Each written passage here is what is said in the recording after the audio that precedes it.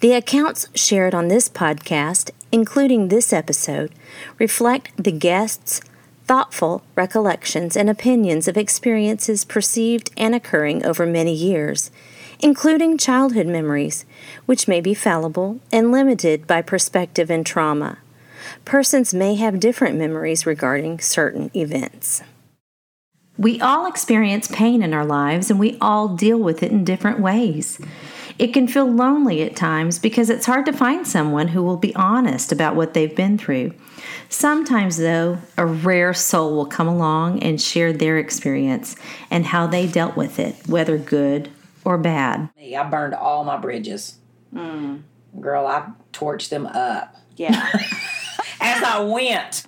Terry Hoover, a fiery woman with spiked hair, is honest on a whole different level. Oh, wow. But I had severed ties with my mom. I had severed ties with almost everybody. I was just so crazy. I was drinking intravenous drugs. Wow. Anything I can get my hands on. Terry has been to rock bottom and back several times. From a wild childhood to getting married at 16 to all kinds of addiction and loss, Terry has seen it all. And she's here to tell her story. On this episode of Kava, we hear from someone who seems to have the secret to facing all kinds of hardship. And she's here to share it with us.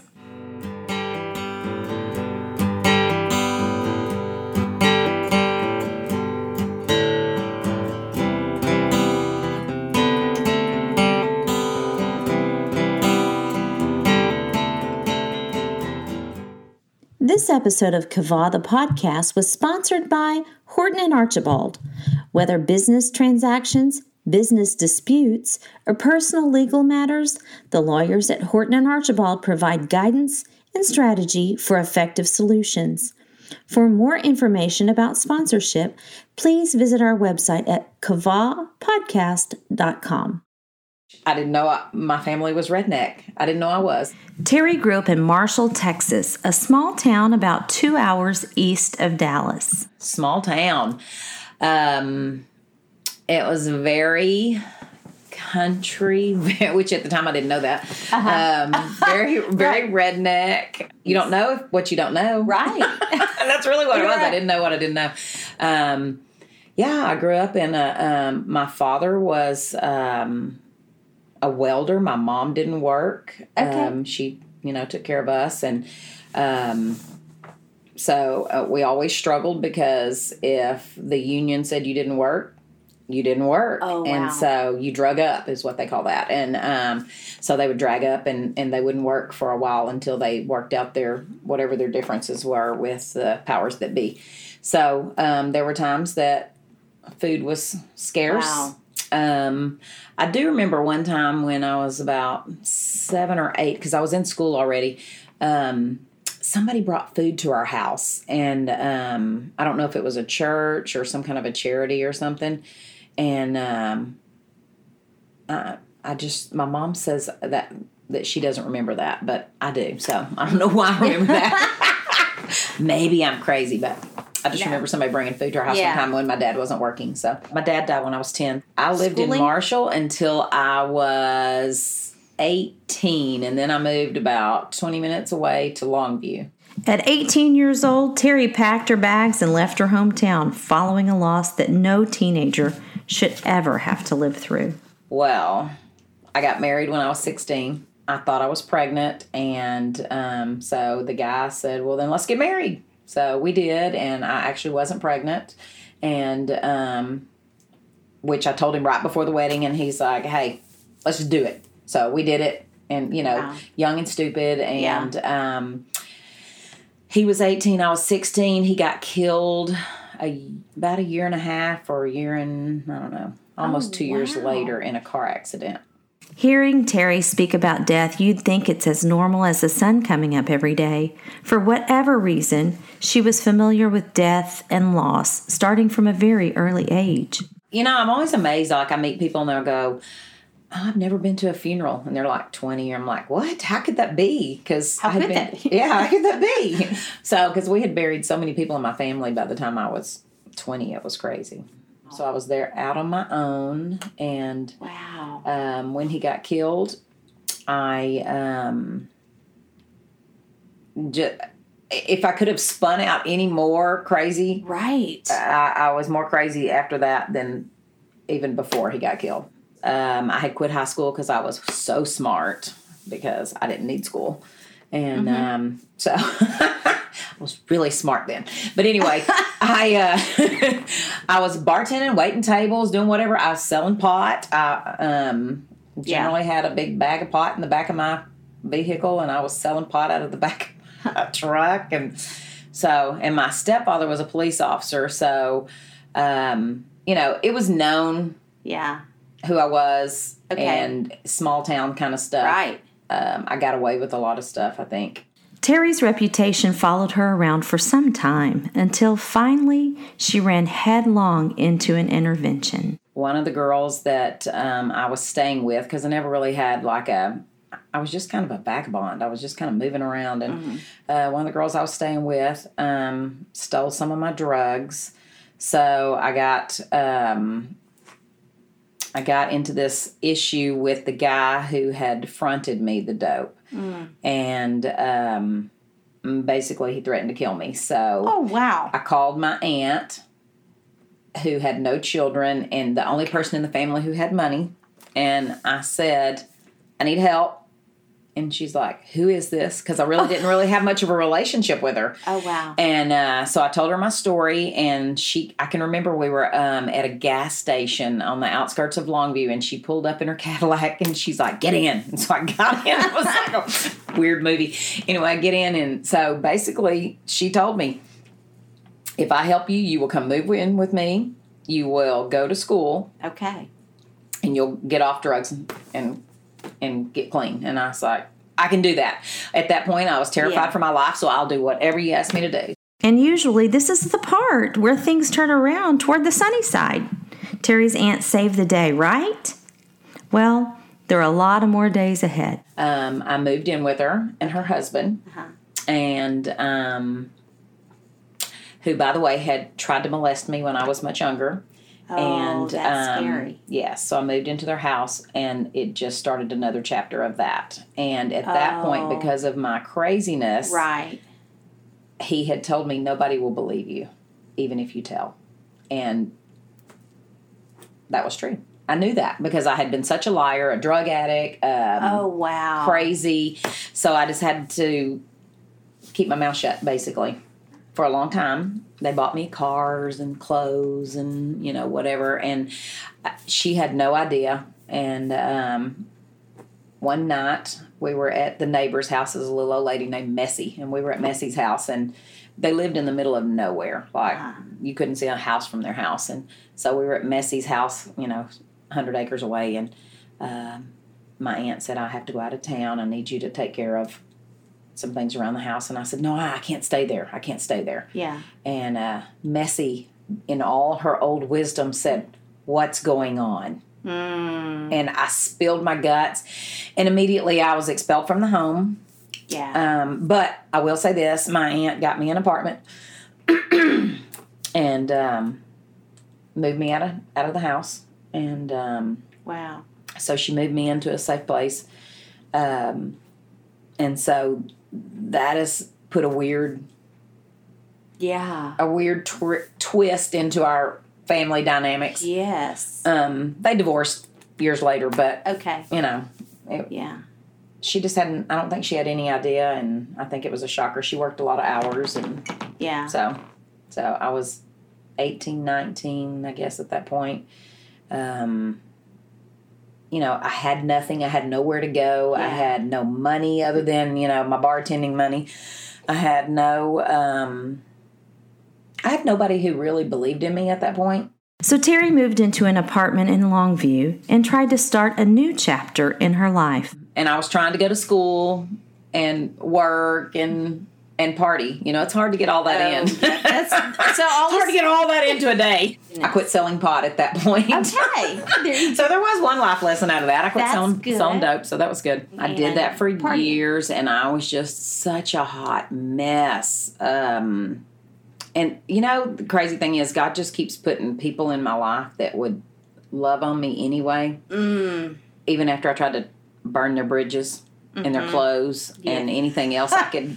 I mean, I can remember I had a boss one time at this bar, and I had been up for days on, I don't even know what, Coke or something, and I went to work that night, and he knew when I walked in. He's like, you probably don't need to work. I'm like, oh my God, I got to have money. I need to work, blah, blah, blah.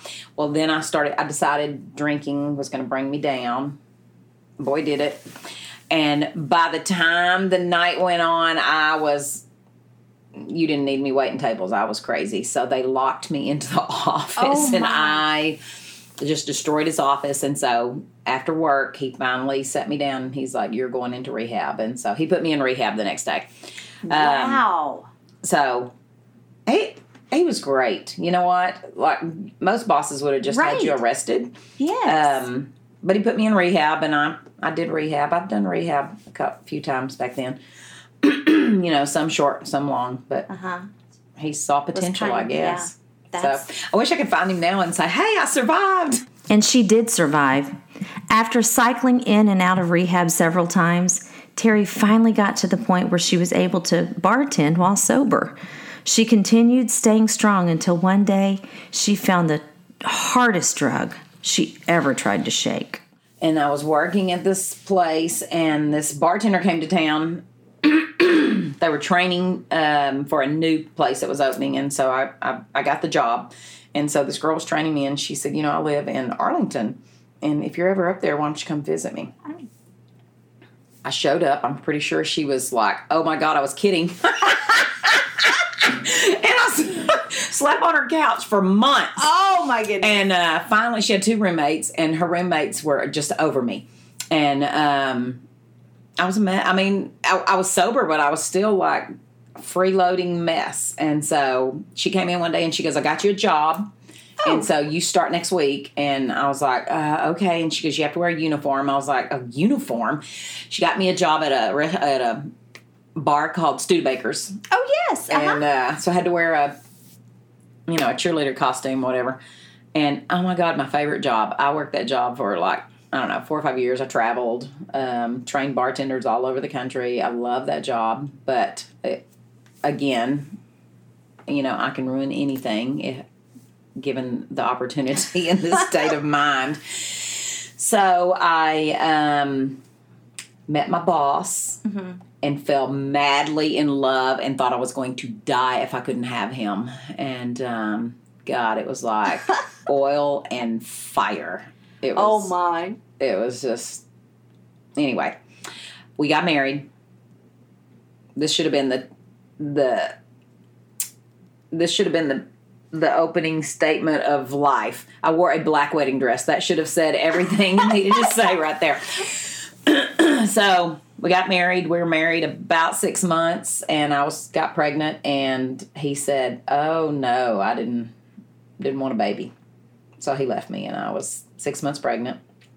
And we worked in the bar scene, and he ran, he ran Dallas Alley at that point. Okay. I don't know if I can say that, but he ran a big bar conglomerate, and he told me that I would not work in our industry again. Oh, wow. And after I had my baby, I could not get a job. Nobody would hire me because everybody knew that it was a volatile divorce. I mean, like stalking, not him, me. He was the worst drug I have ever tried to get off of. I'm not even kidding. Oh, wow. He was the worst drug I've ever tried to kick. I would go to every place he would be. I would, I could just tell you story after story of craziness. Yeah, no, I have a baby at that point. Okay. And we're trying to share custody, and I was that person, that mother that uses your child as a pawn. And just wanting to be attached to that. I just wanted that man. I wanted that man more than I wanted that baby at some certain points. Yeah. I was that crazy. And the more I wanted him, and the more I went after what I wanted, the more he pulled back. Right. I'm sure he saw Crazy with a capital K and said, good God, let me get out of here. So, and he told all his friends. He told anybody that would listen, I'm sure. So anyway, I'm sure he just, if he could have moved away, Yeah. he probably would have, but he couldn't because he had a child. And, Yeah.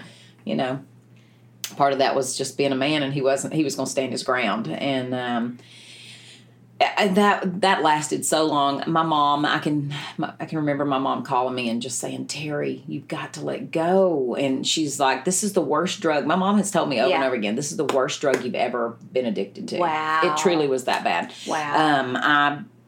I would call her crying, I'm going to commit suicide. I'm going to shoot myself. I'm going to do myself in. I mean, I was so crazy for this guy. Wow. And he was so not crazy for me. After all that time fighting to be sober, Terry found herself hooked once again.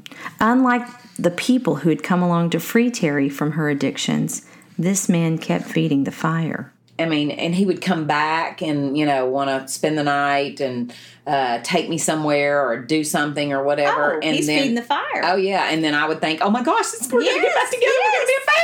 And then he wouldn't call me back for days and days and days. And until it was his time to pick up my little boy. And so, of course, then there was the emotional stuff with my child because it would be his weekend and he would have a date, so he wouldn't come and get him. And so then the babysitter would call me. And so it was just this, we were on this emotional, erratic roller coaster. Yes. And so then enters Tom Hoover. Tom Hoover was unlike anyone Terry had ever met. Once he entered her life, Terry began to learn who she truly was. My girlfriends and I went out dancing one night and saw this handsome cowboy, and I was like, I got to meet him. So I went and talked to him, and we just hit it off from the minute we had the first conversation. And we went to a restaurant that night after the bar and talked for hours. And at the end, he goes, oh, by the way, I'm moving to Houston. I was like, what? I was like, what? So he moved to Houston. He was gone not very long, a few months. And he finally called and said, I'm in love with you, and I think we can make this work. Wow. But he did know that he was still fighting against my ex-husband because I was still trapped in that. I mean, even at that point, I'm not sure if my ex-husband wouldn't have come back, I would have said, I'd have dropped everything because I was still so addicted to that craziness. And Tom is a saint, I'll just say. I mean, he's a saint for putting up with me. We got married, and after several incidences, and my ex-husband and I got along pretty well. Now, at this point, Jake is like 5, almost 6. Mm-hmm. My ex-husband and I got to a point where we could get along well enough to for us to be in the same room and to make sure that Jake was the most important person in the room. And it was no longer about us completely. And but then we had a big row about my ex bringing Jake home. And he wanted me to drive into Dallas to pick him up when we lived way out in the country. And I was like, that's not the deal. That's not what the papers say, whatever. And so it became this big fight on the phone. And I won. So he brought him home. Yeah. I won. So he brought him home. But when he got to the house, my husband at the time, Tom, now, asked my ex-husband to come sit down. And so he sat us down in the garage like babies, like teenagers, and said, this is no longer about you. Wow. You are breaking your child's heart. What are you doing? Oh. And he said, from here on out, I will be the middleman, and you are not allowed to talk to each other until you can act like adults. Wow. And that's in a nutshell. That's not exactly what he said, but that's in a nutshell what he said. And my ex-husband agreed, and I agreed, and he became our mediator. And wow. The next few years were so amazing for Jake. For once in his life, he didn't have to worry about, are mom and dad going to have a fight about this? Or is dad not going to show up because he's mad at mom? Or, you know what I'm saying? Right. Like, all of a sudden, Tom was the hero. And, Tom arranged every weekend. He arranged every meeting, every soccer game, every whatever we had going on. He arranged it, and it was the best thing that we could have done until we could be adults. Wow. And it was hard. I mean, here I was at that point I had to be 30, and I was still so stupid about this person. Yeah. I let him control my emotions, and that's not his fault. It was mine. I let him control my emotions. I was crazy.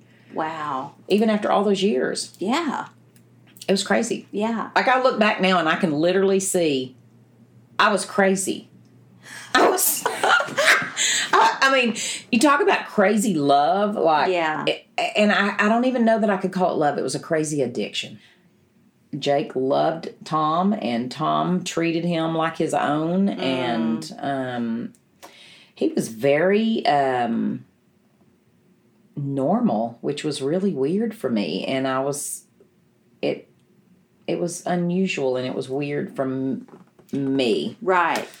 It's like, you're so normal. Are you not going to drink beer before we go to here? Are you not going to get in a fist fight at a family gathering? I came from a crazy family, and all those things didn't happen every time we went, but when I was growing up, it was not unusual for my dad or my uncle or somebody to there to be a lot of beer drank and a lot of things said, and it wasn't always fisticuffs, but it was, there was usually words, somebody's feelings got hurt or whatever, and then we'd have to leave because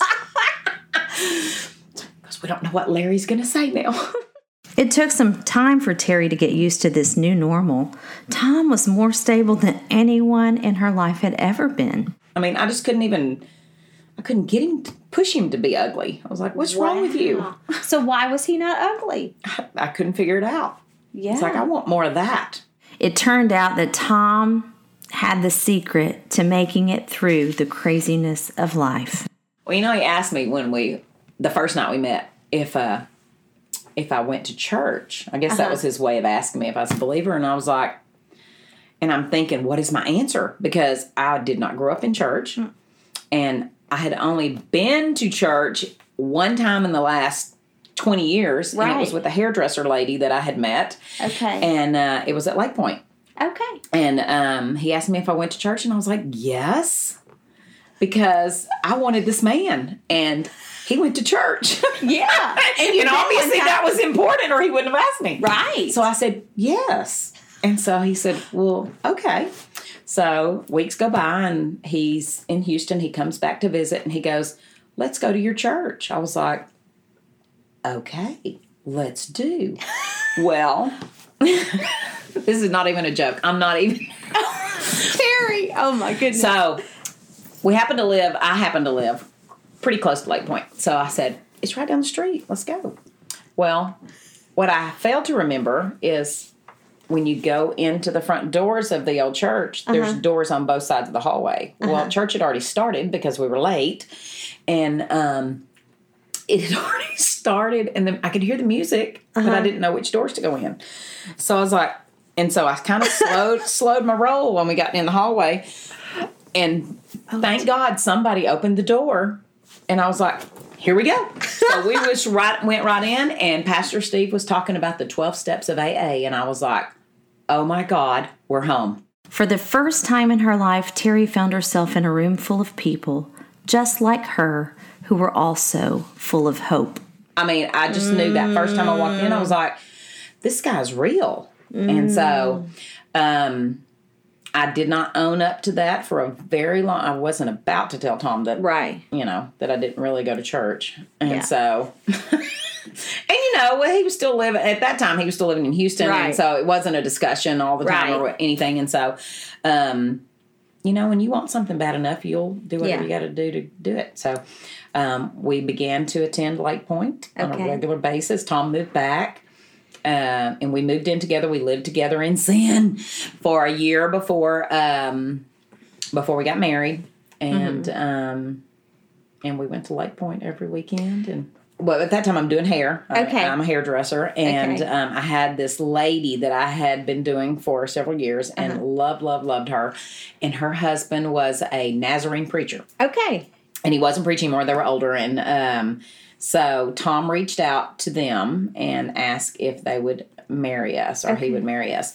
And at that point, I had been pretty scarred from being married, so I really didn't want to get married, but it was a big deal to Tom. Yeah. And so we went and got our marriage license, and I just kept putting it off and putting it off. And I would say things like, why do we need to get married now? Right. Why are we going to mess this up? Right. It's just a piece of paper, all those things. And anyway, Tom showed up at my hair salon one afternoon with the preacher. Oh, wow. With a dress and a suitcase and everything you would need for a wedding. And so my staff at the time were our attendants and the preacher and Jake. Oh. And I got married in the middle of my hair salon after doing hair. Tom chased Terry down despite all of her excuses, and they've spent their lives together ever since that day. Terry would tell you that she still had a lot to learn about love. The next episode of Kavah has even more twists and turns in store for Terry. This wild ride through life is far from over. Thank you for listening to this episode of Kavah the podcast. We hope you enjoyed it and that you will subscribe, download, and share this on your social media pages and with your family and friends. If you find yourself in a desperate place, it is our desire that you would be able to borrow hope from those who've gone before you and shared their stories. They have exemplified the meaning of Kavah, learning to wait during difficult times to find an eventual positive outcome. I can't express my gratitude for my head writer, Rebecca Gray, and audio engineer, Meredith Douglas. I would not be able to do this without you. For more information, please visit kavathepodcast.com. Thank you for listening and have a wonderful day.